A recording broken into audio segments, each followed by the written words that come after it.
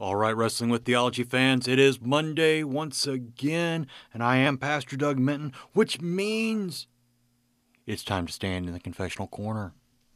And this week, Thanksgiving, we look at where we receive the great blessings of God, and that is in the sacraments.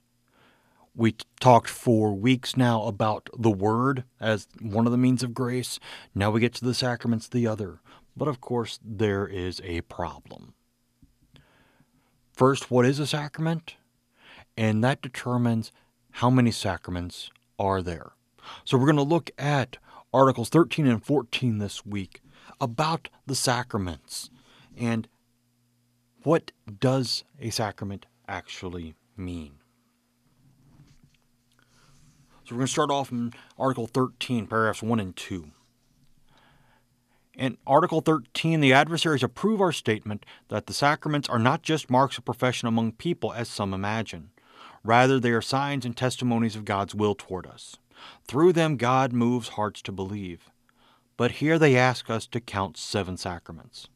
We hold that the matters and ceremonies instituted in the Scriptures, whatever the number, should not be neglected. Neither do we believe it to be of any consequence. However, for teaching purposes, different people do count differently, provided they still rightly keep the matters handed down in Scripture. The ancients also did not count in the same way. All right, so the question is, right off the bat, how many sacraments are there? Rome says there are 7. The reformers, especially Melanchthon, will say, well, there are 2, maybe 3. And we're not going to argue as to whether you are a 3-sacrament Lutheran or you're a 2-sacrament Lutheran. I personally am a 3-sacrament Lutheran. And we'll get to that in just a second because it all goes to the definition. But Melanchthon says we don't have to agree on the number of sacraments. We need to agree on what a sacrament is. And that is there in paragraph 3. If we call sacraments rites that have the command of God and to which the promise of grace has been added, it is easy to decide what are true sacraments. For rites instituted by human beings will not be called true sacraments, for human authority cannot promise grace.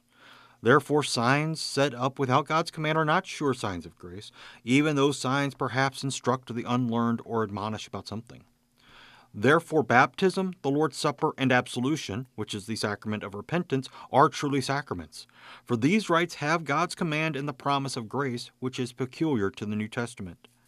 When we are baptized, when we eat the Lord's body, when we are absolved, our hearts must be firmly assured that God truly forgives us for Christ's sake.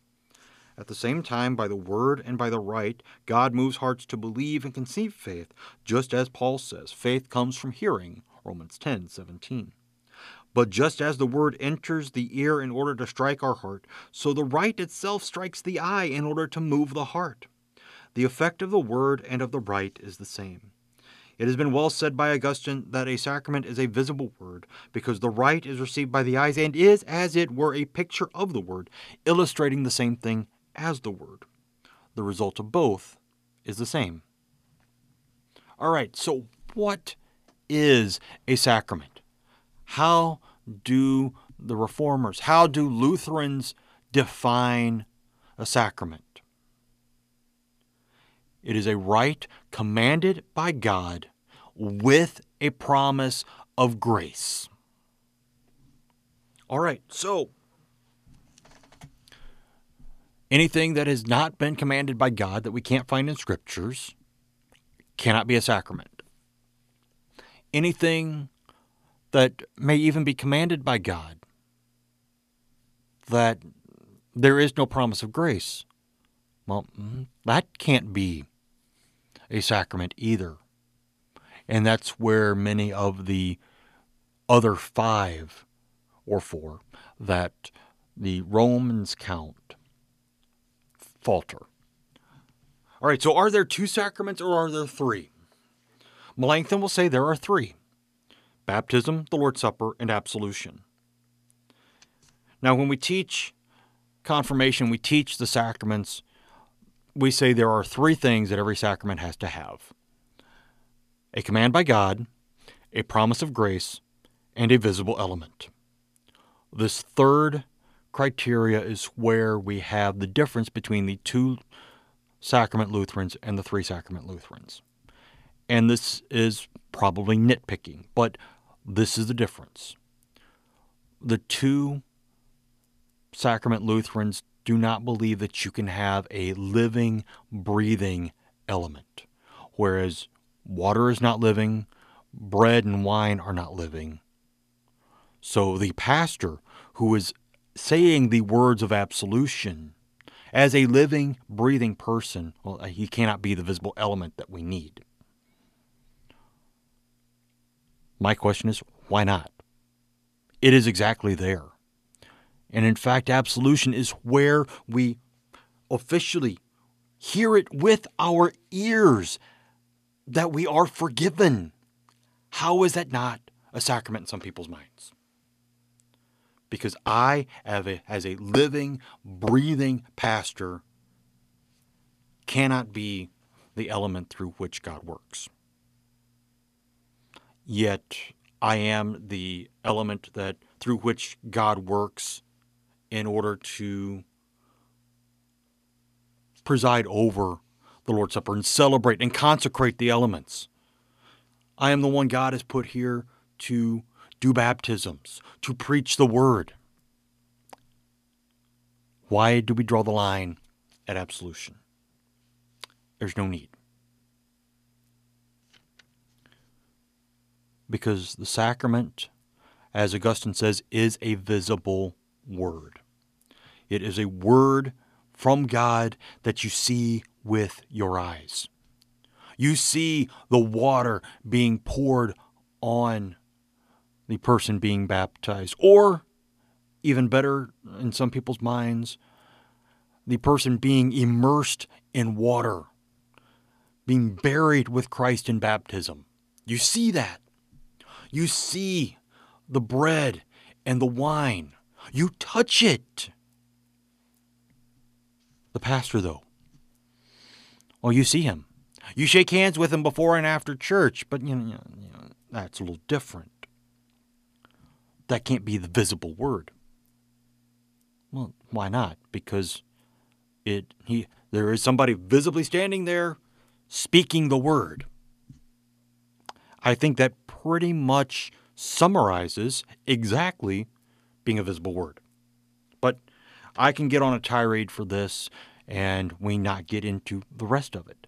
Because we have to figure out why the other four fail the test for Melanchthon. And we start off with two of my favorites to knock down. Paragraph 6. Confirmation and extreme unction are rites received from the fathers that not even the church requires as necessary to salvation because they do not have God's command. Therefore, it is useful to distinguish these rites from the former, which have God's direct command and a clear promise of grace. Confirmation, not in the Bible, not commanded by God, not necessary for salvation. Because, yes, you can be saved before confirmation. And for those who say, oh, no, you have to be confirmed. I mean, you have to be confirmed to be saved. Tell that to the parents who have lost an 8-year-old, a 10-year-old, a 12-year-old who hasn't started confirmation class yet. Tell that to the woman who has just given birth to a stillborn baby.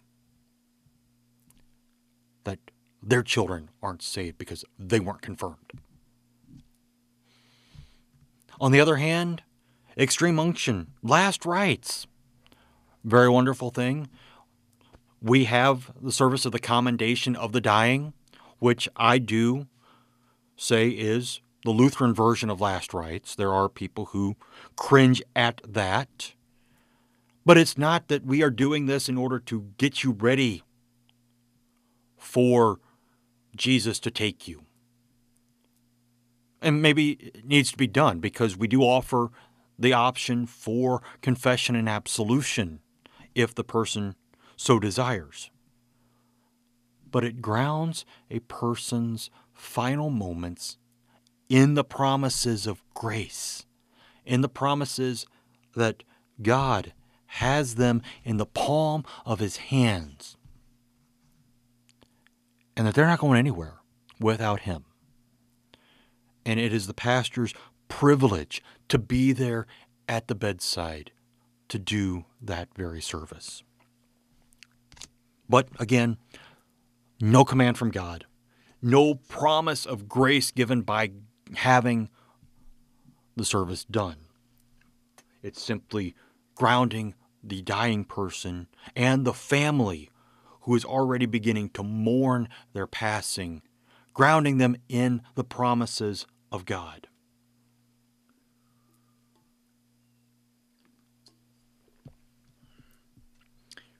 All right, paragraph 7 through, let's see, it keeps going for a while. 7 through 13. We have yet another one that is a great one. The adversaries understand priesthood, not about ministry of the word and giving out the sacraments to others, but as referring to sacrifice. This is as though there should be a priesthood like the Levitical one in Leviticus 8 and 9, to sacrifice for the people and merit the forgiveness of sins for others in the New Testament. We teach that the sacrifice of Christ dying on the cross has been enough for the sins of the whole world.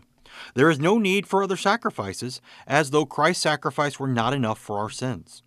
So people are justified not because of any other sacrifices, but because of this one sacrifice of Christ, if they believe that they have been redeemed by this sacrifice.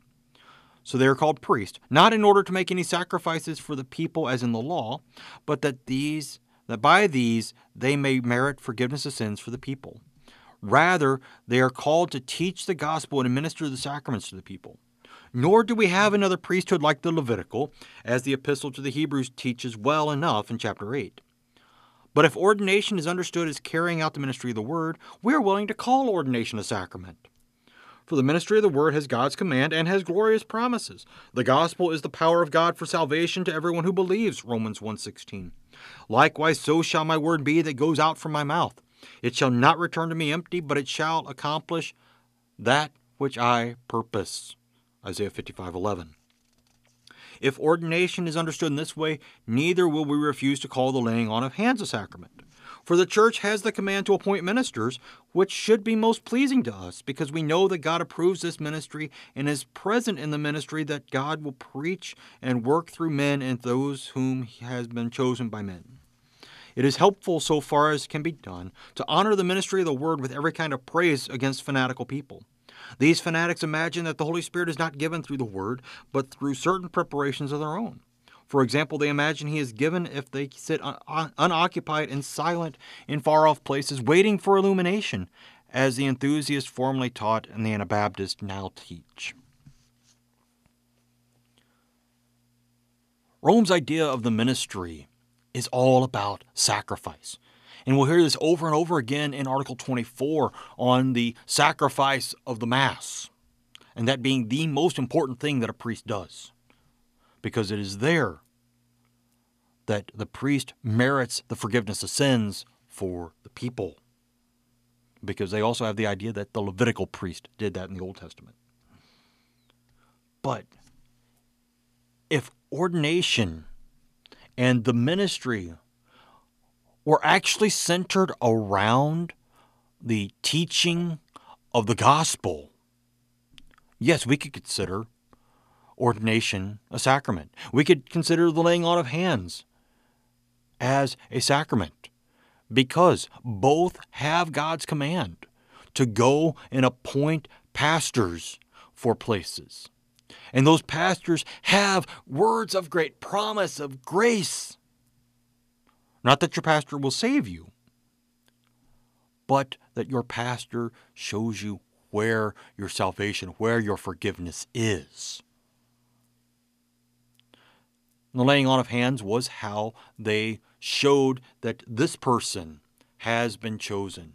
Very much like we look at the Day of Atonement in Leviticus 16 and the scapegoat having all of the sins of Israel confessed onto it by the laying on of the high priest's hands. That is the transference of the power of ordination. not power, authority of ordination, which is why you also see in the Catholic Church and in the Anglican Episcopal churches that you have a desire to keep with apostolic succession. That much like the Jews and the Mormons try to trace their ancestry all the way back to Adam, physically, every pastor ought to be able to trace their ordination back to one of the 12 apostles. I can't do that because honestly, I couldn't tell you going back any further than maybe a couple of generations. I could probably find out who ordained the man who ordained me. I might be able to find the man who ordained him. But beyond that, no. I mean, who keeps records of that? I mean, we don't do that because it's not important. I mean, yes, does the person doing the ordination need the authority to do it? Absolutely. But that authority comes from the congregation calling the pastor to serve them, to be the one who administers the sacraments and preaches the gospel. All right, now we're going to move into paragraphs 14 and 15, and really the goofiest idea for what a sacrament is.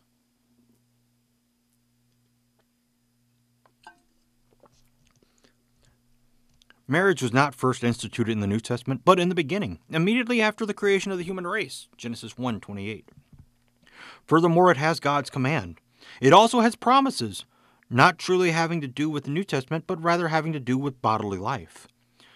Therefore, if anyone wishes to call it a sacrament, he or she should still distinguish it from those preceding ones. They are truly signs of the New Testament and testimonies of grace and the forgiveness of sins. But if marriage has the name sacrament because it has God's command, other states or offices also, which have God's command, may be called sacraments, as, for example, the government. All right, if you're going to call marriage a sacrament, and yes, it has God's institution, the man and wife wear rings as visible elements of their bond with each other. And yes, there is a lot of forgiveness that goes on in marriage. But it's forgiveness between two sinners. It doesn't take away our guilt from God, but it does take away our guilt from each other. So no. And also, it is instituted by God, but it is not commanded by God. God does not anywhere in the Bible command that everybody be married. And there are people who have no problem living a single life their entire life. I mean, if there were a command by God that everybody be married, we would be doing arranged marriages at birth, if not before birth, and sticking people with spouses that they might not even like, which never works out. Sadly, many people take too much of the exterior as what is necessary in this life and not worry about what's actually inside a person, what a person is actually like. So no, there is no commandment that everybody must be married. Just like there is no promise that you have forgiveness from God for getting married. It's not there, because this involves regular daily life. This is not about the gospel at all. All right, paragraph 16 and 17 now. Finally, if among the sacraments everything should be numbered that has God's command and to which promises have been added, why do we not add prayer, which most truly can be called a sacrament? For it has both God's command and very many promises. If numbered among the sacraments, although in a more prominent place, it would encourage people to pray. Alms could be counted here also, and likewise troubles. These are themselves signs to which God has added promises. But let us leave out these things, for no level-headed person will labor greatly about the number or the term, if only those things are still kept that have God's command and promises. Yeah, what about prayer? What about troubles and afflictions? What about the punishments we talked about last week that God allows so that he might exercise us in our faith? Those could also be sacraments if we want to stretch the definition. But we don't need to stretch the definition. Paragraph 18 tells us that. It is important to understand how the sacraments are to be used. Number doesn't matter. It's the use of the sacraments that is necessary. Here we condemn the whole crowd of scholastic doctors who teach that the sacraments give grace by the outward act, without a good frame of mind on the part of the one using them, provided he does not place a hindrance in the way. This is absolutely a Jewish opinion, to hold that we are justified by a ceremony without a good tendency of the heart, that is, without faith. Yet this ungodly and deadly opinion is taught with great authority throughout the entire realm of the Pope. Paul contradicts this and denies Romans 4:9 that Abraham was justified by circumcision. He asserts that circumcision was an illustration presented for exercising faith. So we teach that in the use of the sacraments, faith should be added. Faith should believe these promises and receive the promised things here offered in the sacrament. The reason is plain and thoroughly grounded. The promise is useless unless it is received by faith. The sacraments are the signs of the promises. Therefore, faith should be added in the use of the sacraments. If anyone uses the Lord's Supper, he should use it by faith. It is a sacrament of the New Testament, as Christ clearly says, Luke 22:20. For this very reason, he should also be confident that the free forgiveness of sins promised in the New Testament is offered. Let him receive this by faith. Let him comfort his alarmed conscience and know that these testimonies are not false. They are as sure as though, and still surer than if, God by a new miracle would declare from heaven that it was his will to grant forgiveness. What advantage would these miracles and promises be to an unbeliever? Here we speak of special faith that believes the present promise that the forgiveness of sins is offered. This use of the sacrament consoles godly and alarmed minds. We are not speaking of a faith that only in general believes that God exists. It is always more important to know how the sacraments are to be used than worry about the definition and number of the sacraments. Yes, the whole thing between the 2 and 3 sacrament Lutherans is not a big deal. It's how the sacraments are used. And they are used in faith. Faith that grasps hold of the promise of grace that is in them. Because promises require faith. A promise is no good unless you believe it. You sign a contract for a vehicle, a house, a job.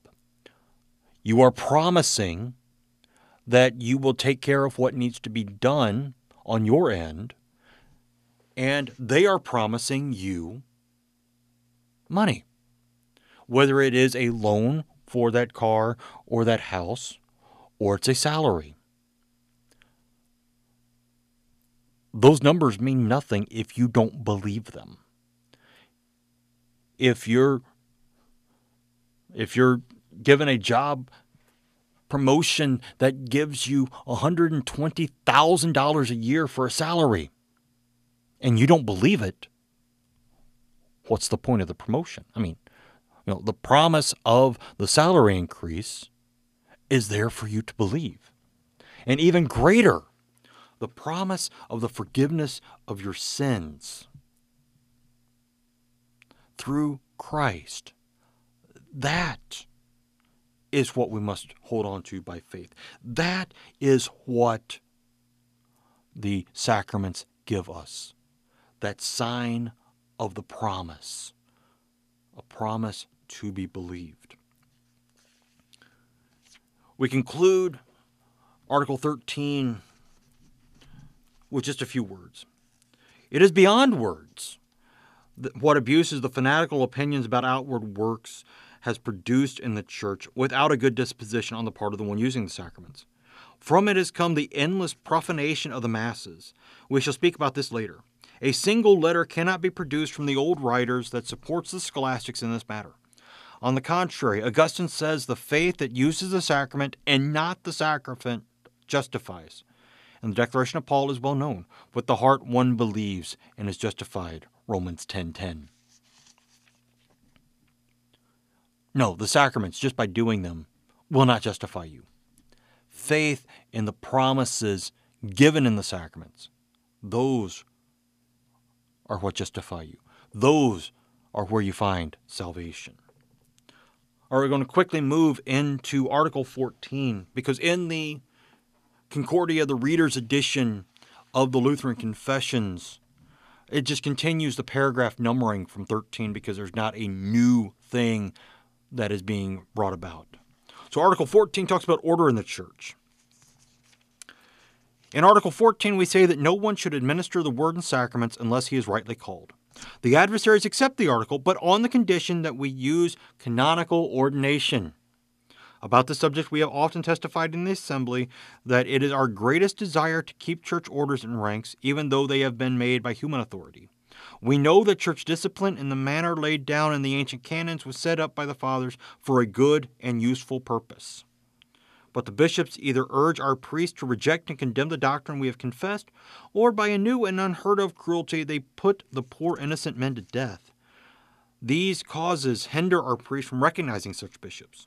The cruelty of the bishops is the reason why the canonical government, which we greatly desire to keep, is dissolved in some places. Let them see how they will answer to God for tearing apart the church. In this matter, our consciences are not in danger. Since we know that our confession is true, godly, and Catholic, we should not approve the cruelty of those who persecute this doctrine. We know that the church is among those who teach God's word rightly and administer the sacraments rightly. The church is not with those who try hard to wipe out God's word by their orders and also put to death those who teach what is right and true. Toward them, even the very canons are gentler, even though they do something contrary to the canons. Furthermore, we want to declare again that we will gladly keep church and canonical government so long as the bishops stop attacking our churches. Our request will acquit us, both before God and among all nations forever, from the charge that we have undermined the authority of the bishops. People will acquit us when they read and hear that although protesting against the unrighteous cruelty of the bishops, we could not obtain justice. Article 14 in the Augsburg Confession says that no one may preach in the church unless they are rightly called. That there is an order to the church and the hierarchy. And Luther didn't want to get rid of the hierarchy. He didn't mind having the Pope as long as the Pope did not say he was the head of the church by divine right and did not undermine the work of those beneath him, but instead would strengthen them by supporting them. But no, he sends out the bishops to gather armies to wipe out the Lutherans. This is what was going on in 1531 when Melanchthon is writing this. There are places in Germany and throughout the Holy Roman Empire that are being wiped out for not confessing faith in the Pope, not confessing the Roman doctrine. And that is why, in many places, the hierarchy has been done away with.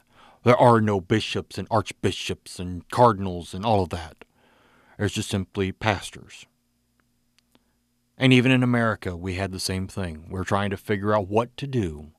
When the Saxon immigrants came, they started off with the state church idea that you had a bishop on top, very much like the Pope. But he was the first among equals like the Pope was supposed to be. Well, the guy they had was not the best for the Saxons. And so they set up a more democratic way that we have a synodical president, and he has vice presidents that covered various regions of the country, and then we have districts set up that are further subdivided of those regions, and then those are broken down and broken down. Not because we want some great big hierarchy, but because we want the support of brothers and sisters in Christ. We want to have that place to see that God is working not just here, but we have a common bond with the church down the road, and that they believe the same thing, not just because they say it, but because we are joined together. In Synod, we are walking together, which is the word there. Is it perfect? No. It is not perfect. It will never be perfect because, well, the guys we elect to those offices are sinners. Pure and simple. And I remember when President Matthew Harrison, the president of the Missouri Synod, was elected to office the first time. He said the Missouri Synod had kept a perfect record of electing a sinner to be the Synod president. But then again, if we waited for somebody who was perfect, we'd all die waiting, because there is no one perfect. We're all sinners, and we simply do the best we can. The reformers were simply just wanting the bishops to not threaten them with war and with death and forced divorce. But we'll get onto that further on as we talk about monastic vows and some of the other distinctions that were made that are covered in the abuses section at the end of the apology, just like they were in the Augsburg Confession. I'm going to wrap it up for this week as we get ready for Article 15 next week. I wish you a very happy Thanksgiving. I hope you are able to get together with friends and relatives and truly give thanks for what God has given you. And not just around the table on Thursday as you say the prayer before devouring the turkey, but go to church. Whether it's Wednesday night or Thursday morning, go to church. Sing the praises and thanksgiving hymns to God for all that he has done. Hear once again the word that came in the flesh. He is the one we give thanks to. He is the one we give thanks for. And he is the one that on our last day will raise us up and let us be by him as long as we stay in the faith. And that's why this podcast exists, to give you a better understanding of the Bible, of the Lutheran faith and the confessions, so that you may wrestle with all the theologies out there in the world that cause you to not want to give thanks to God, that want to take you away from Jesus into anything else.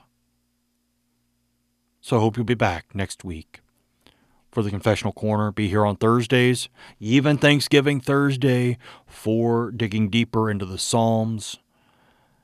And until next time, this is Pastor Doug Minton wishing you once again God's richest blessings as you wrestle with theology.